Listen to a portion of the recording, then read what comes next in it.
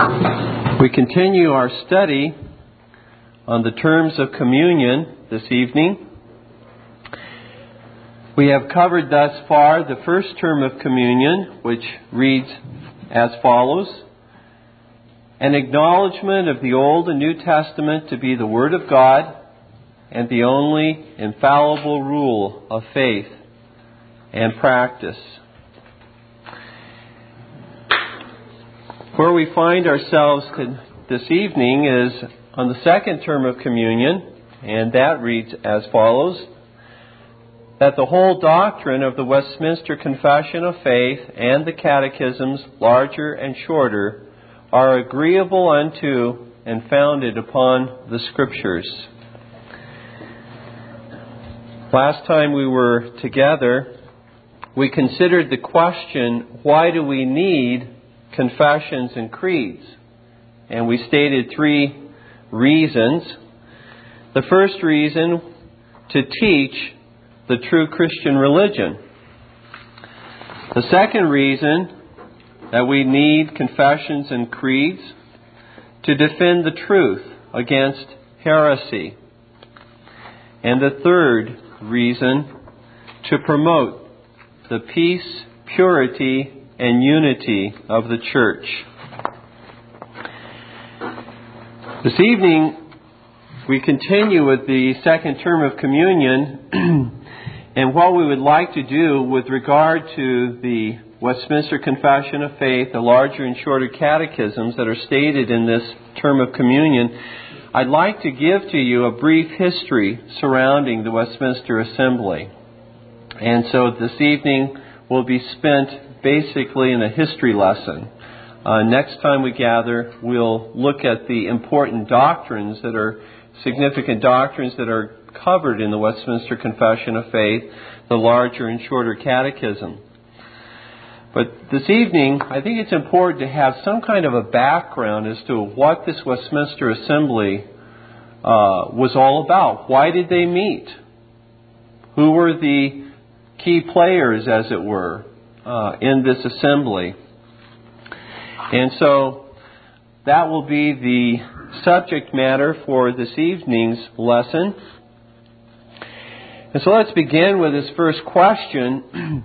What were the major causes leading up to the Westminster Assembly?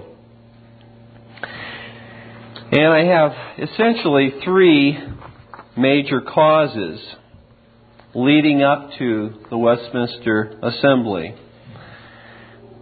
And I'll give you the three at the outset, and then we'll consider them separately.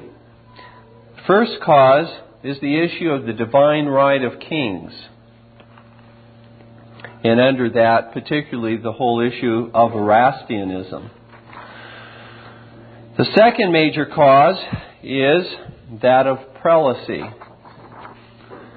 rule by bishops and archbishops. And the third major cause that led up to the Westminster Assembly was the desire of the three kingdoms, England, Ireland, and Scotland, to be solemnly united together in a civil league and an ecclesiastical covenant for the purpose of uniformity.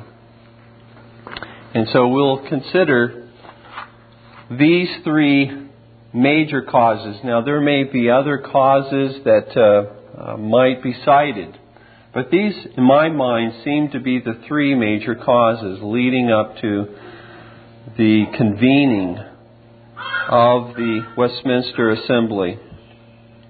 So let's consider the first cause, the issue or the theory of the divine right of kings. Now, this theory asserted that kings essentially ruled as God over the kingdoms in both the civil and ecclesiastical realms. This theory asserted that the king was absolute in his authority.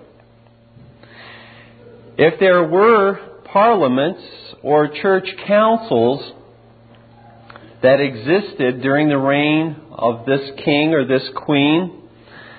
They served as merely an advisory council. They served simply to give advice to the king or queen, because the king or queen could in effect veto the decisions of Parliament or the decisions of church councils at will.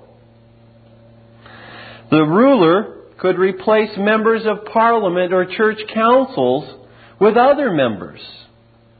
Or he could place them under discipline, or he could punish them, or bring sanctions against them, or put them into prison if they violated his will. And so beginning with Henry VIII all the way to James II, this tyrannical abuse of authority ravaged England, Ireland, and Scotland.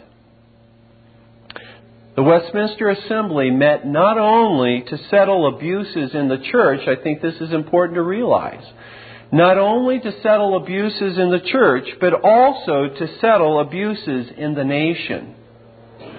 For example, to define the biblical role and duties of the civil magistrate.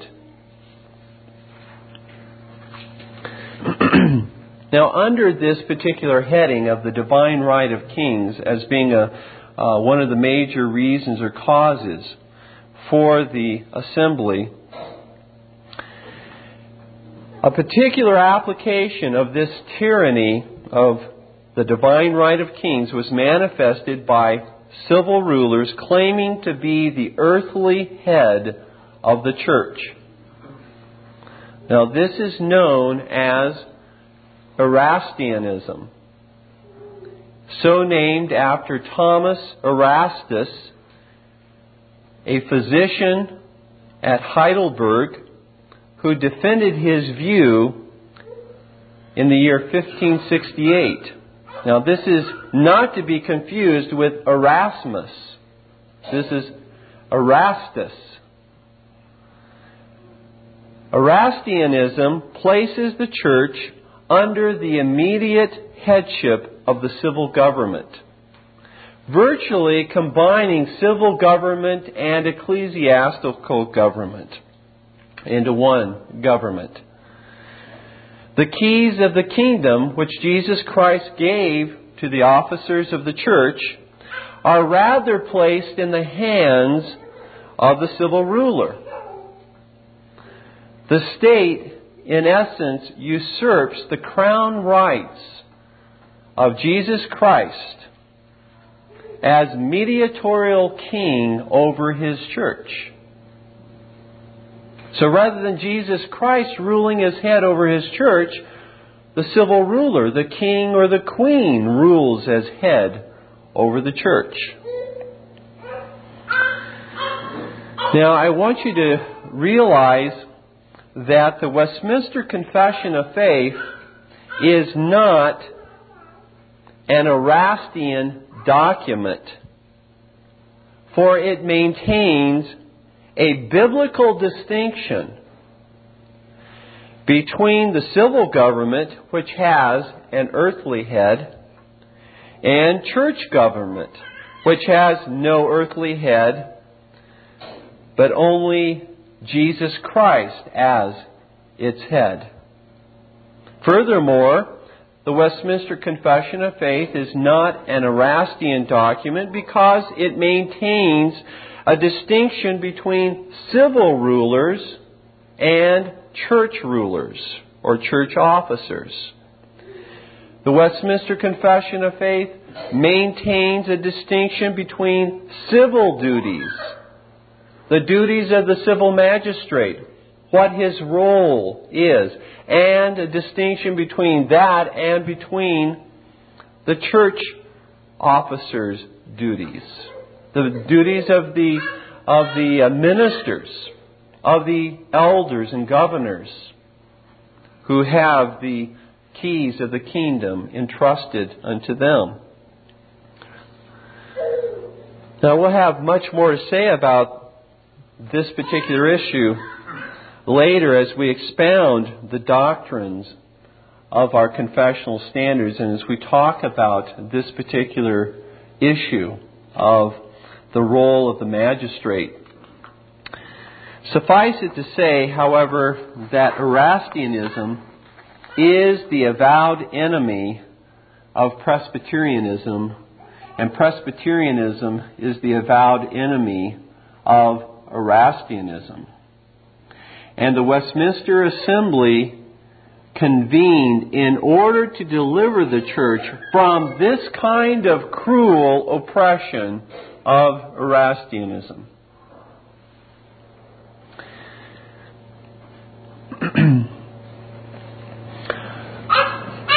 We see this theory and this view of Erastianism showing its ugly head in the reign of Henry VIII in particular. The divorce of Henry VIII from his brother's widow, Catherine of Aragon, brought Henry into sharp conflict with the Pope, Pope Clement VII. Now, the result of this conflict was that Henry VIII renounced many things we could add to this whole, I'm trying to summarize it. The result of this conflict between Henry VIII and the Pope was that Henry VIII renounced the authority of the Pope and the Romish Church over the Church of England.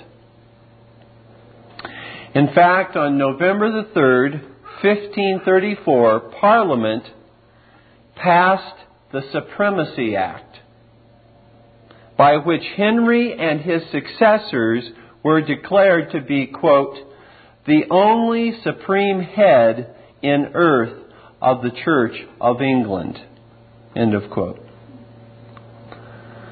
The Church of England simply exchanged one earthly head as supreme, namely the Pope, for another earthly head as supreme, namely the reigning monarch in England. And from that particular time, we see in all of the succeeding monarchs in England, none of them renounced that particular Supremacy Act. Now, under the reign of Edward VI, there was much Protestant Reformation going on for his brief reign. But this particular Supremacy Act, where the king was the supreme head of the Church of England, remained intact. So whether it was the Romish doctrine, worship and government, or whether it was the Episcopalian doctrine, worship and government, that was being imposed upon the churches in England, Ireland, and Scotland by the civil rulers, it was still the heresy of Erastianism. Whether it was Romanism or Episcopalianism that was being imposed by the civil rulers upon the church, in both forms, it was still Erastianism. The Westminster Assembly is not to be considered an Erastian assembly on the grounds that it was called to convene by the Parliament. Now, some have accused the Westminster Assembly of simply being another Erastian assembly because the Parliament called the assembly into being, called them to meet. Let me simply state why I don't believe that it was an Erastian assembly. First, Parliament did not authoritatively impose a confession, worship, or government upon the church, but rather convened an assembly of ministers and other fit persons in order to bring reformation to the church. These men meeting in this assembly met, they discussed, they debated as to doctrine, worship, government, and discipline, and then presented these particular documents to the Parliament, which the Parliament then ratified. We find in even the Westminster Confession of Faith, chapter 31, section 2,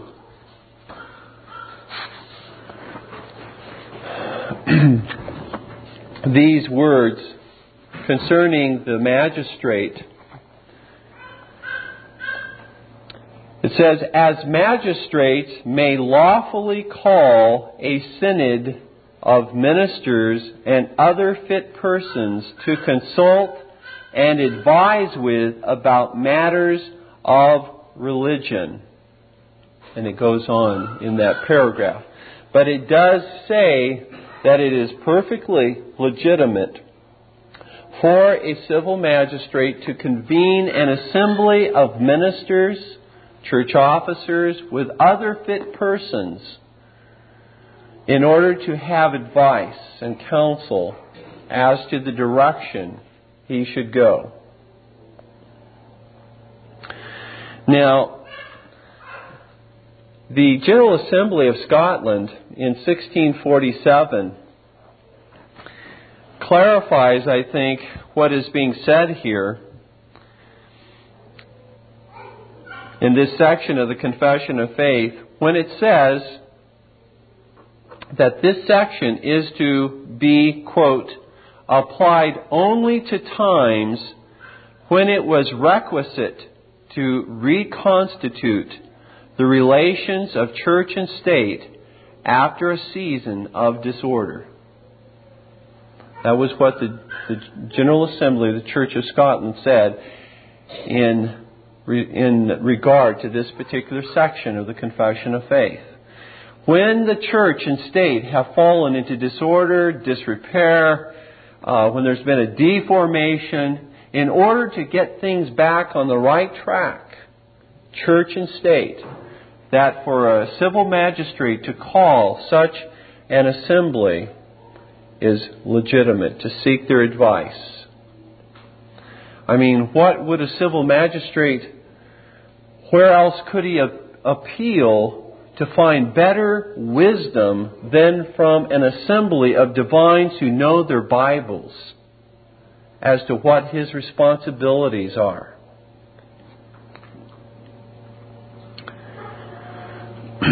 The second reason why I don't believe the Westminster Assembly was an Erastian assembly is because Parliament was acting as a nursing father to the church, as were the kings of Judah, Asa, Hezekiah, and Josiah.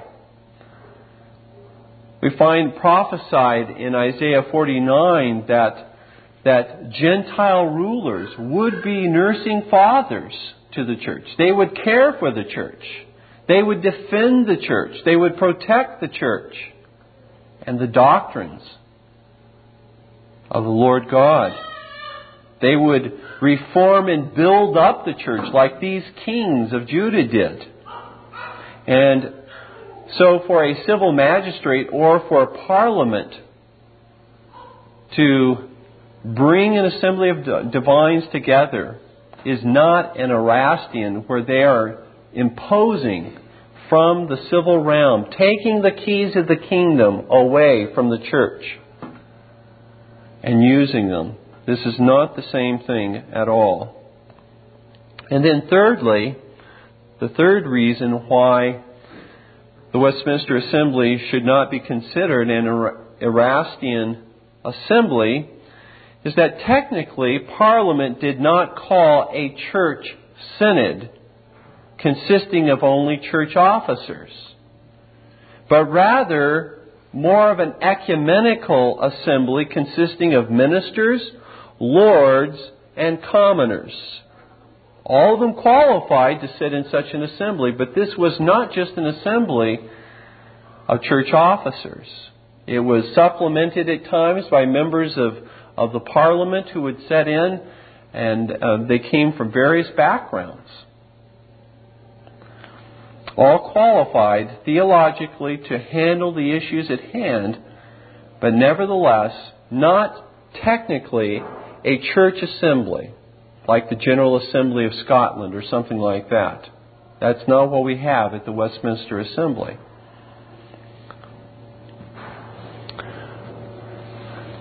So this is the first reason, the first major cause leading up to the Westminster Assembly was the divine right of kings and the heresy of Erastianism. The second major cause leading up to the Westminster Assembly was the doctrine, worship, and government promoted by prelacy. By prelacy.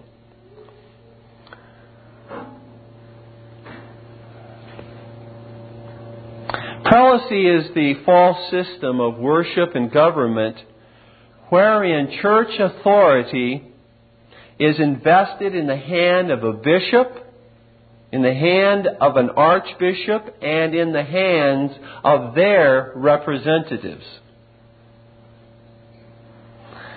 And most of their representatives who do their bidding find no qualification. They're simply appointed to those positions, but are not qualified to serve in those positions. And what you end up having so many times was that in each of these positions, bishop, archbishop, they became like positions to be bribing someone, to bestow a favor upon someone. You would make them a bishop, or you would make them an archbishop, or make them a curate of some kind serving the bishop or archbishop. You see, instead of ecclesiastical authority being placed in the hands of an assembly of presbyters or elders, which is what the Scripture teaches, authority is consolidated and centralized in the hand of a bishop or an archbishop or curates who represent the bishops or archbishops. As one can imagine, the occasion for abuse of authority is greatly enhanced by this unbiblical system. Prelacy was the form of church government that best suited the theory of the divine right of kings and Erastianism in England. It fit right in together with this idea of absolute rule, because what you had invested from the king down into the bishops, the archbishops, was the same kind of absolute authority within the church. Almost unilateral authority to rule. No checks and balances. Thus, this was the heresy that was imposed upon the churches in England and Ireland, and was long attempted in Scotland, however, without the same success in Scotland as in England and Ireland. This is essentially the same form of government practiced by the Romish Church as well. Prelacy is essentially the same form of government that is practiced in the Romish Church. And so whether, again, it takes the name of Romanism or Episcopalianism, it's essentially the same form of government.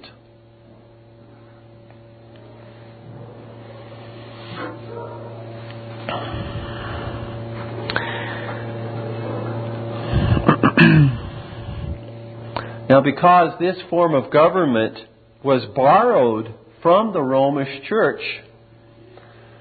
guess what came along with the form of government of Rome? Also the popish ceremonies in worship followed with the Romish form of government. So these popish ceremonies, with their rites, various rites that were instituted, were imposed upon the churches as well. Things that were not commanded or authorized in the Scripture. Furthermore, what came from Rome was the doctrine of Arminianism, along with prelacy. that was imposed, that was taught from the pulpits, that man can, in various ways, save himself. That God is not the author and the finisher of salvation from beginning to end. That God is not absolutely sovereign in salvation. Well, you see, this is all very understandable if you understand, again, prelacy. For prelacy is a man-instituted form of government. Even many of those who supported prelacy admitted that it was not by divine right of God. It was not a government established by the divine right of God. It was a government that was established by man. Those who held that view saw church government as basically not something essential to church government, but something accidental or something that could be man-instituted. And so even many of the adherents of prelacy confessed it was not something that they could find in the Word of God, but something that was simply allowed and tolerated because it seemed to fit in well.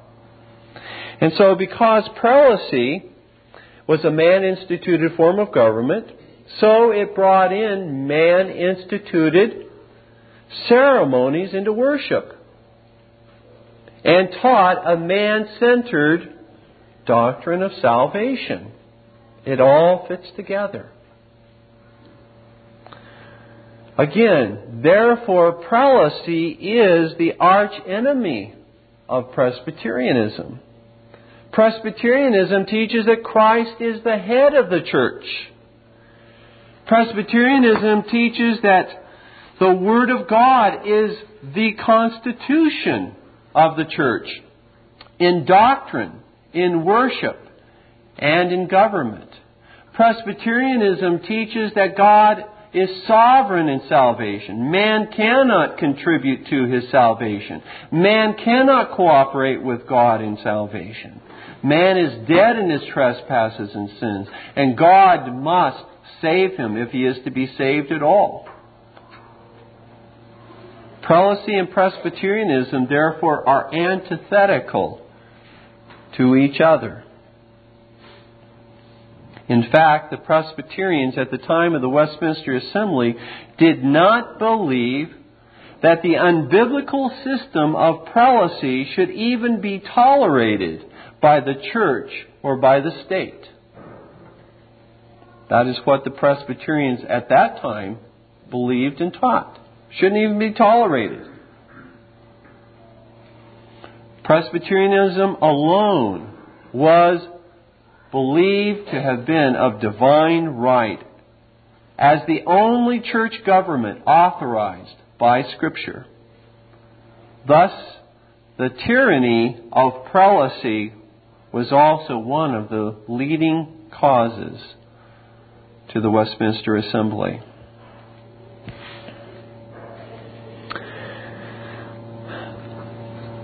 The third and final cause, major cause, leading up to the Westminster Assembly was the desire of the three kingdoms of England, Ireland, and Scotland to be solemnly united together in a civil league and in an ecclesiastical covenant.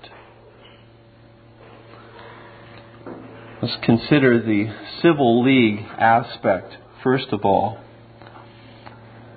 The Westminster Assembly believed God's glory and their mutual interests as individual kingdoms would best be realized if they covenanted together to maintain and defend the respective biblical duties of both king and subject within England, Ireland, and Scotland.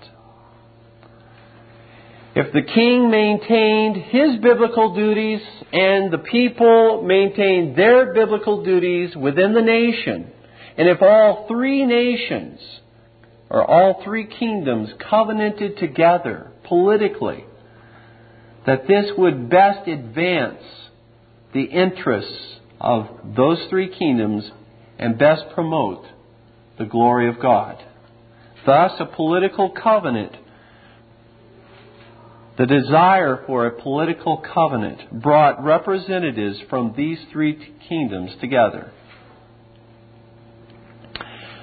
However, the Westminster Assembly also believed God's glory and the benefit of Christ's church within England, Ireland, and Scotland would best be realized if they covenanted together to bring about the nearest uniformity in doctrine, worship, and government. And so, this was the second part of their coming together. Not only a civil covenant, but an ecclesiastical covenant as well, to promote the interests of religion, the Reformed religion, covenanted Presbyterianism throughout those three kingdoms.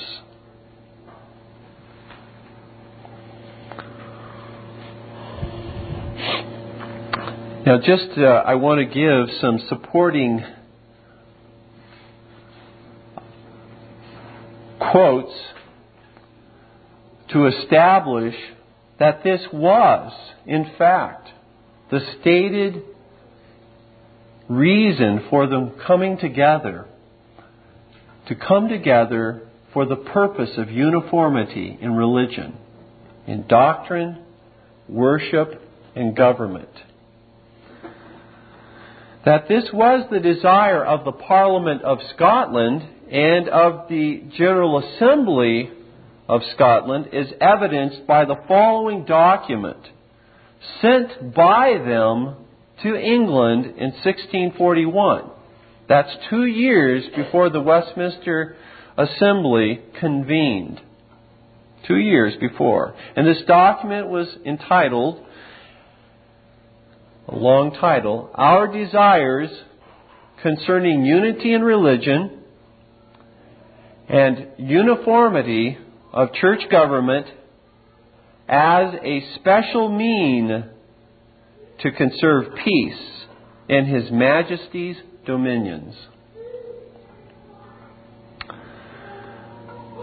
The document was written by Alexander Henderson, who was one of the Scottish commissioners to the Westminster Assembly, who co-authored the amended National Covenant of Scotland in 1638, and who was the author of the Solemn League and Covenant in 1643. Let me quote just a couple excerpts from this document, which I believe illustrate the desire of Scotland for a covenanted uniformity between the three kingdoms 2 years prior to the Westminster Assembly. The first excerpt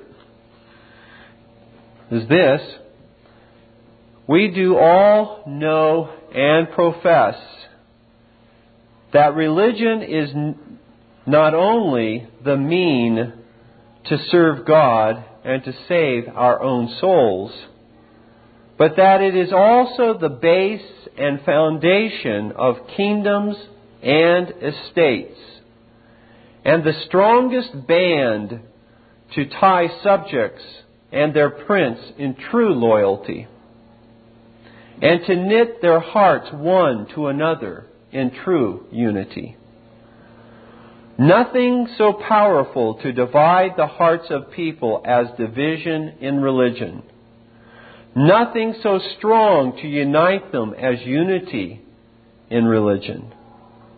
And the greater zeal in different religions, the greater division.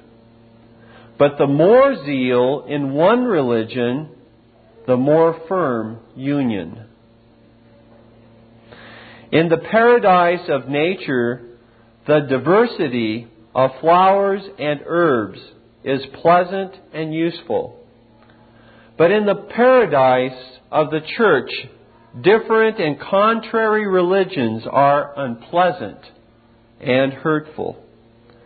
It is therefore to be wished that there were one confession of faith, one form of catechism, one directory for all parts of the public worship of God and for prayer, preaching, administration of sacraments, etc., and one form of church government in all the churches of His Majesty's dominions. Very clearly there, it makes the point that the Parliament and the Assembly of Scotland desired to see uniformity in all these areas within the three kingdoms. And then one last quote from this document. This unity of religion is a thing so desirable that all sound divines and politicians are for it, where it may be easily obtained and brought about. And as we conceive so pious and profitable a work to be worthy of the best consideration, so are we earnest in recommending it to your lordships, that it may be brought before His Majesty and the Parliament, as that which doth highly concern His Majesty's honour and the weal of all His dominions. The unity of religion. Furthermore, still citing evidence that this was one of the leading causes to the convocation of the Westminster Assembly. Furthermore, the desire for uniformity in religion may be seen in the very ordinance issued by Parliament, the Parliament of England, dated June the 12th, 1643, wherein Parliament called for the convocation of the Westminster Assembly. And in there we find these words: whereas amongst the infinite blessings of Almighty God upon this nation, none is or can be more clear or more dear unto us than the purity of our religion. And for that, as yet many things remain in the liturgy. And I should just add a little note. When they say liturgy, they mean the worship of God. In the liturgy, discipline and government of the church, which do necessarily require a further and more perfect reformation than yet hath been attained, and that such a government shall be settled in the church as may be most agreeable to God's holy word, and most apt to procure and preserve the peace of the church at home. And notice these words: and nearer agreement with the Church of Scotland and other Reformed churches abroad. It is thought fit and necessary to call an assembly of learned, godly, and judicious divines. In other words, again, to bring to the nearest agreement possible in government, doctrine, and worship. That was in the very call to convene issued by the Parliament. And one more piece of evidence. Finally, observe that the very first document signed and ratified by the Westminster Assembly on September the 25th, 1643, was the Solemn League and Covenant. Now, the Solemn League and Covenant we will discuss in great detail when we come to the fourth term of communion, so I'm not going to go into that this evening. But we find these words in the Solemn League and Covenant. in regard to the purpose of this assembly in coming together for the purpose of uniformity in worship, or uniformity in religion. We noblemen, barons, knights, gentlemen, citizens, burgesses, ministers of the gospel, and commons of all sorts, in the kingdoms of Scotland, England, and Ireland, with our hands lifted up to the Most High God, do swear that we shall sincerely, really, and constantly, through the grace of God, endeavor in our several places and callings, the preservation of the Reformed religion in the Church of Scotland, in doctrine, worship, discipline, and government, against our common enemies. The reformation of religion in the kingdoms of England and Ireland, in doctrine, worship, discipline, and government, according to the Word of God and the example of the best Reformed churches. Now notice this section. And shall endeavor to bring the churches of God in the three kingdoms to the nearest conjunction and uniformity in religion, confession of faith, form of church government, directory for worship, and catechizing, that we and our posterity after us may as brethren live in faith and love, and the Lord may delight to dwell in the midst of us. And so the purpose, again, specifically given, uniformity in religion. Thus the mutual concern to be covenanted together civilly and ecclesiastically formed the third major cause for bringing this assembly together. I just have four very brief questions I want to ask and take just a few minutes here. The first question, you remember, was what were the major causes leading up to the Westminster Assembly? Okay, the second question is then, when did the Westminster Assembly begin and end? These are just some historical facts that will help you to understand a little more about the Assembly. It began July the 1st, 1643, and ended February the 22nd, 1649. A period of 5 years, 6 months, and 22 days, in which time they held 1,163 sessions.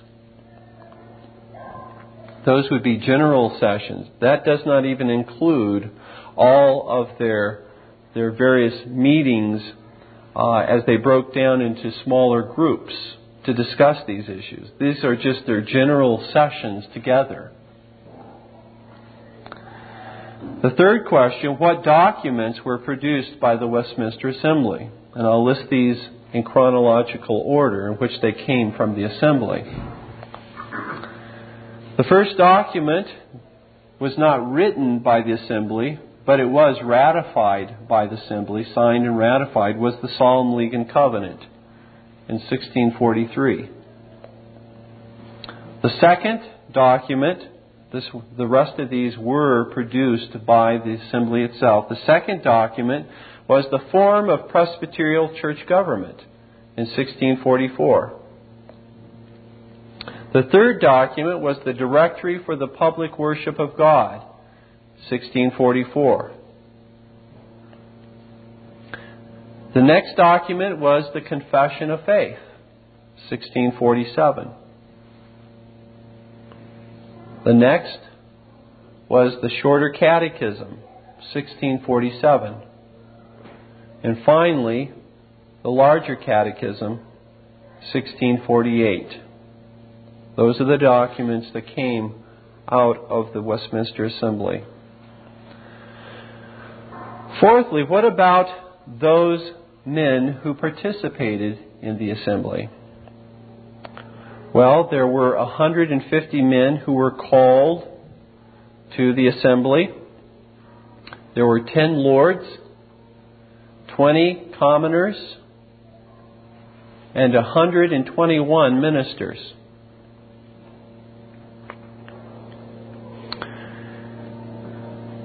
Generally, attendance ranged between 60 to 80 men present at the general sessions.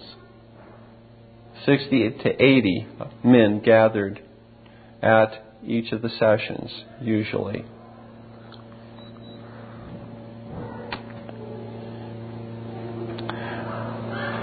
I believe it's Robert Bailey who notes that there were generally about 12 to 20 of the Westminster divines who regularly participated in the debates at the general session level. Only out of all of them, about 12 to 20. Now, all of them that were present voted. Many of them simply listened and voted, apparently. But about 12 to 20 who were regularly involved in the debate.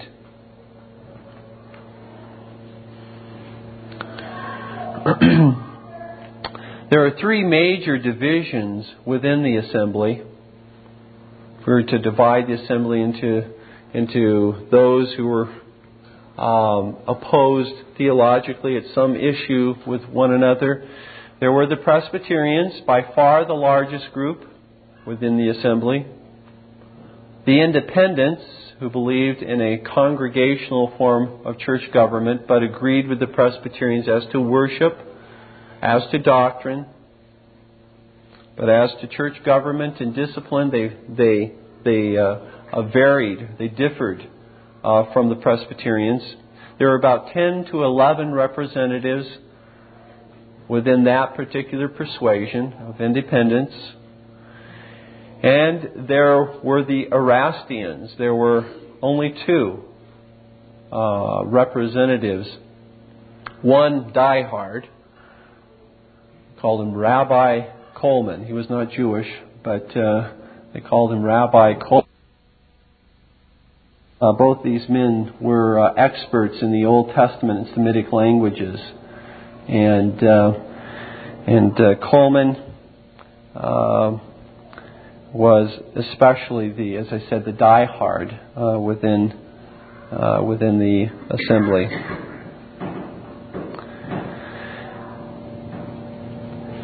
Now, though the Scottish commissioners fall into the Presbyterian camp, let me just mention who the Scottish commissioners were that attended the assembly. Lord Maitland and Archibald Johnston of Waristoun were the elders represented. Alexander Henderson, George Gillespie, Samuel Rutherford, and Robert Bailey were the ministers represented. And for how few they were in number, the influence that they exerted in the assembly is phenomenal. The debates that they carried. You remember when I read from the Solemn League and Covenant, it didn't say that in this covenant, that this covenant was for the reformation of the Church of Scotland. It said it was for the preservation of the religion of the Church of Scotland, because they had it right already. But in the Solemn League and Covenant, it says, for the reformation, however, of religion in the kingdoms of England and Ireland, because those were the kingdoms that needed to be reformed. And so the commissioners from Scotland exerted such an influence within the assembly because they had been for years practicing in government, worship, and doctrine the Reformed religion.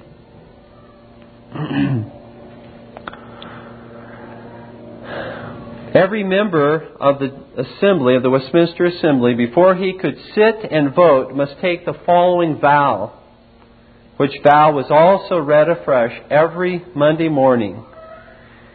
Before the assembly began, at the beginning of the week, this vow was read afresh every Monday morning. It wasn't signed, but it was just to refresh their memory. was read to be a continual reminder to these members of their solemn duty. This is the vow before they could sit, and every Monday that was read. I, and then their name, do solemnly promise and vow in the presence of Almighty God that in this assembly whereof I am a member, I will maintain nothing in point of doctrine but what I believe to be most agreeable to the Word of God, nor in point of discipline but what I shall conceive to conduce most to the glory of God and the good and peace of His church.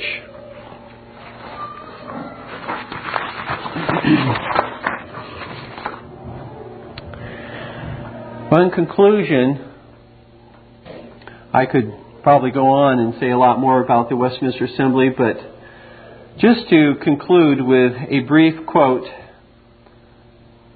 by Richard Baxter, who is not really a representative, a thoroughgoing representative of the theology of covenanted Presbyterianism. However, I think that it becomes even a stronger witness because he doesn't have an axe to grind. Listen to what he says. He was living at that time, at the time of the Westminster Assembly. Some of you know of the works of Richard Baxter. They're voluminous. I mean, they go on and on and on.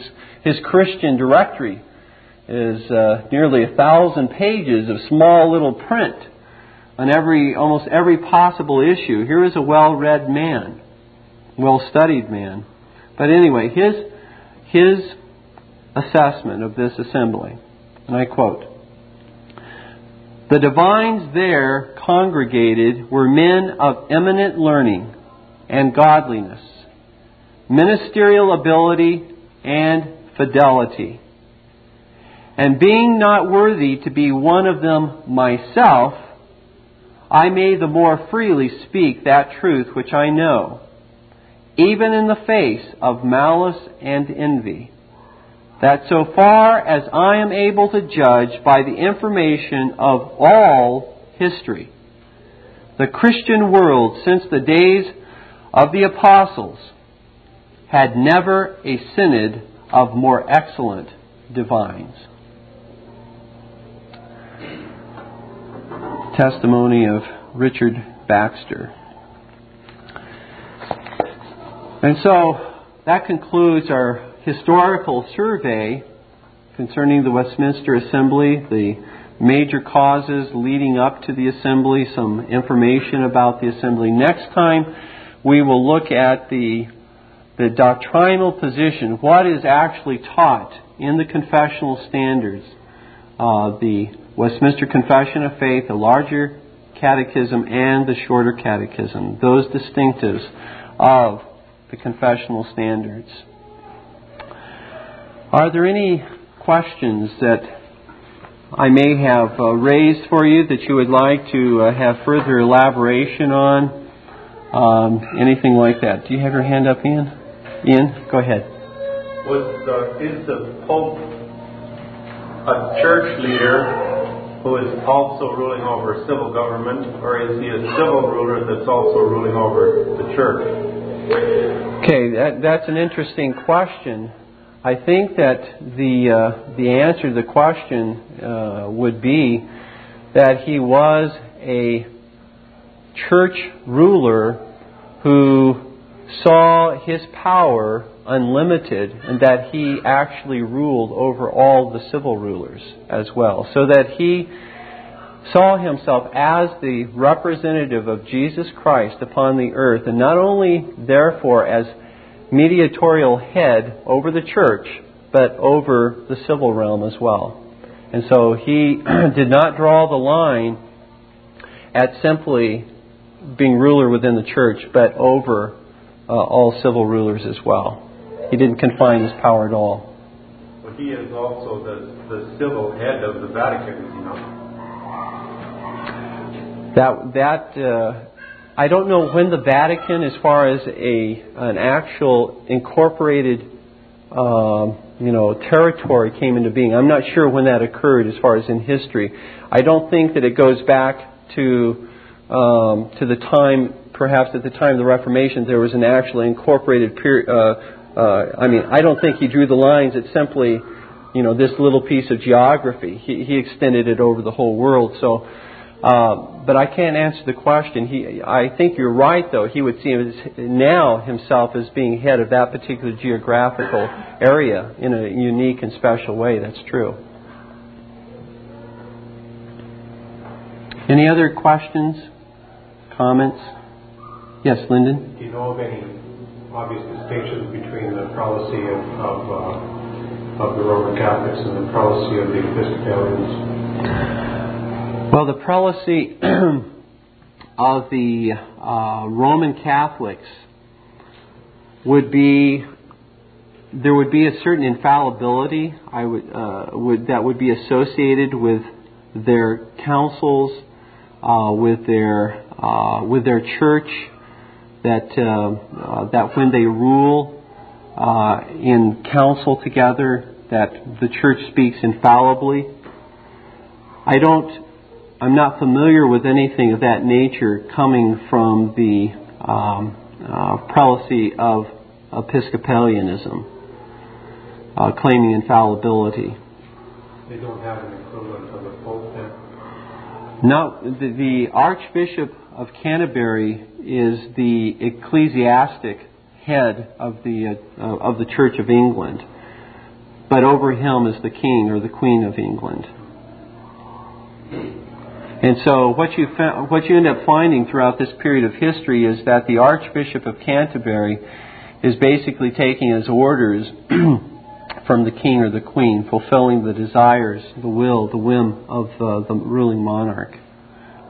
Bishop Laud, for example, is a case in point, who persecuted the church continuously while he was in power. Do they still have that type of government and church in England today? Do they still have the same government? Yes, they do. Still in the Church of England, the ruling monarch is the head of the church. That's never been revoked.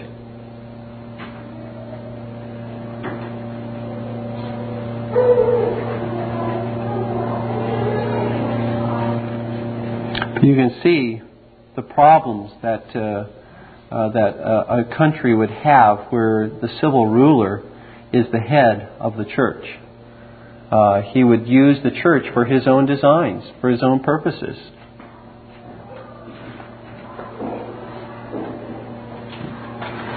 Any other comments or questions?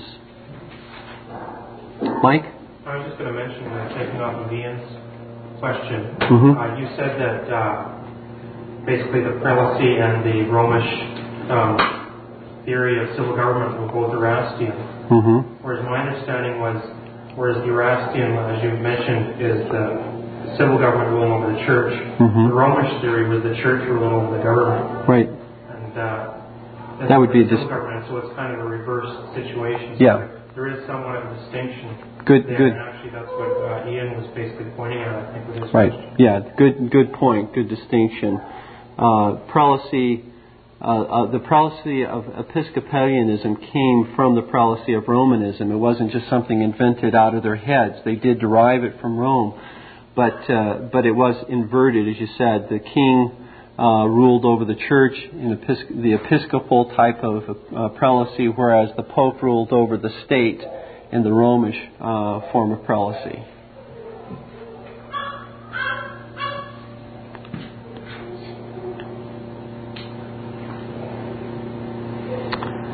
All right.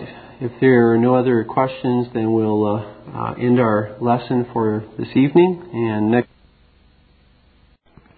This Reformation audio track is a production of Stillwater's Revival Books. You are welcome to make copies and give them to those in need. SWRB makes thousands of classic Reformation resources available, free and for sale, in audio, video, and printed formats. It is likely that the sermon or book that you just listened to is also available on cassette or video, or as a printed book or booklet. Our many free resources, as well as our complete mail order catalog, containing thousands of classic and contemporary Puritan and Reformed books, tapes, and videos at great discounts, is on the web at www.swrb.com. We can also be reached by email at swrb@swrb.com, by phone at 780-450-3730, by fax at 780-468-1096, or by mail at 4710-37A Avenue, Edmonton, that's Edmonton, Alberta, abbreviated capital A, capital B, Canada, T6L3T5. You may also request a free printed catalog. And remember that John Calvin, in defending the Reformation's regulative principle of worship, or what is sometimes called the scriptural law of worship, commenting on the words of God, which I commanded them not, neither came into my heart, from his commentary on Jeremiah 7:31, writes, God here cuts off from men every occasion for making evasions, since he condemns by this one phrase, I have not commanded them, whatever the Jews devised. There is then no other argument needed to condemn superstitions than that they are not commanded by God. For when men allow themselves to worship God according to their own fancies, and attend not to his commands, they pervert true religion. And if this principle was adopted by the Papists, all those fictitious modes of worship in which they absurdly exercise themselves would fall to the ground. It is indeed a horrible thing for the Papists to seek to discharge their duties towards God by performing their own superstitions. There is an immense number of them, as it is well known, and as it manifestly appears. Were they to admit this principle, that we cannot rightly worship God except by obeying his word, they would be delivered from their deep abyss of error.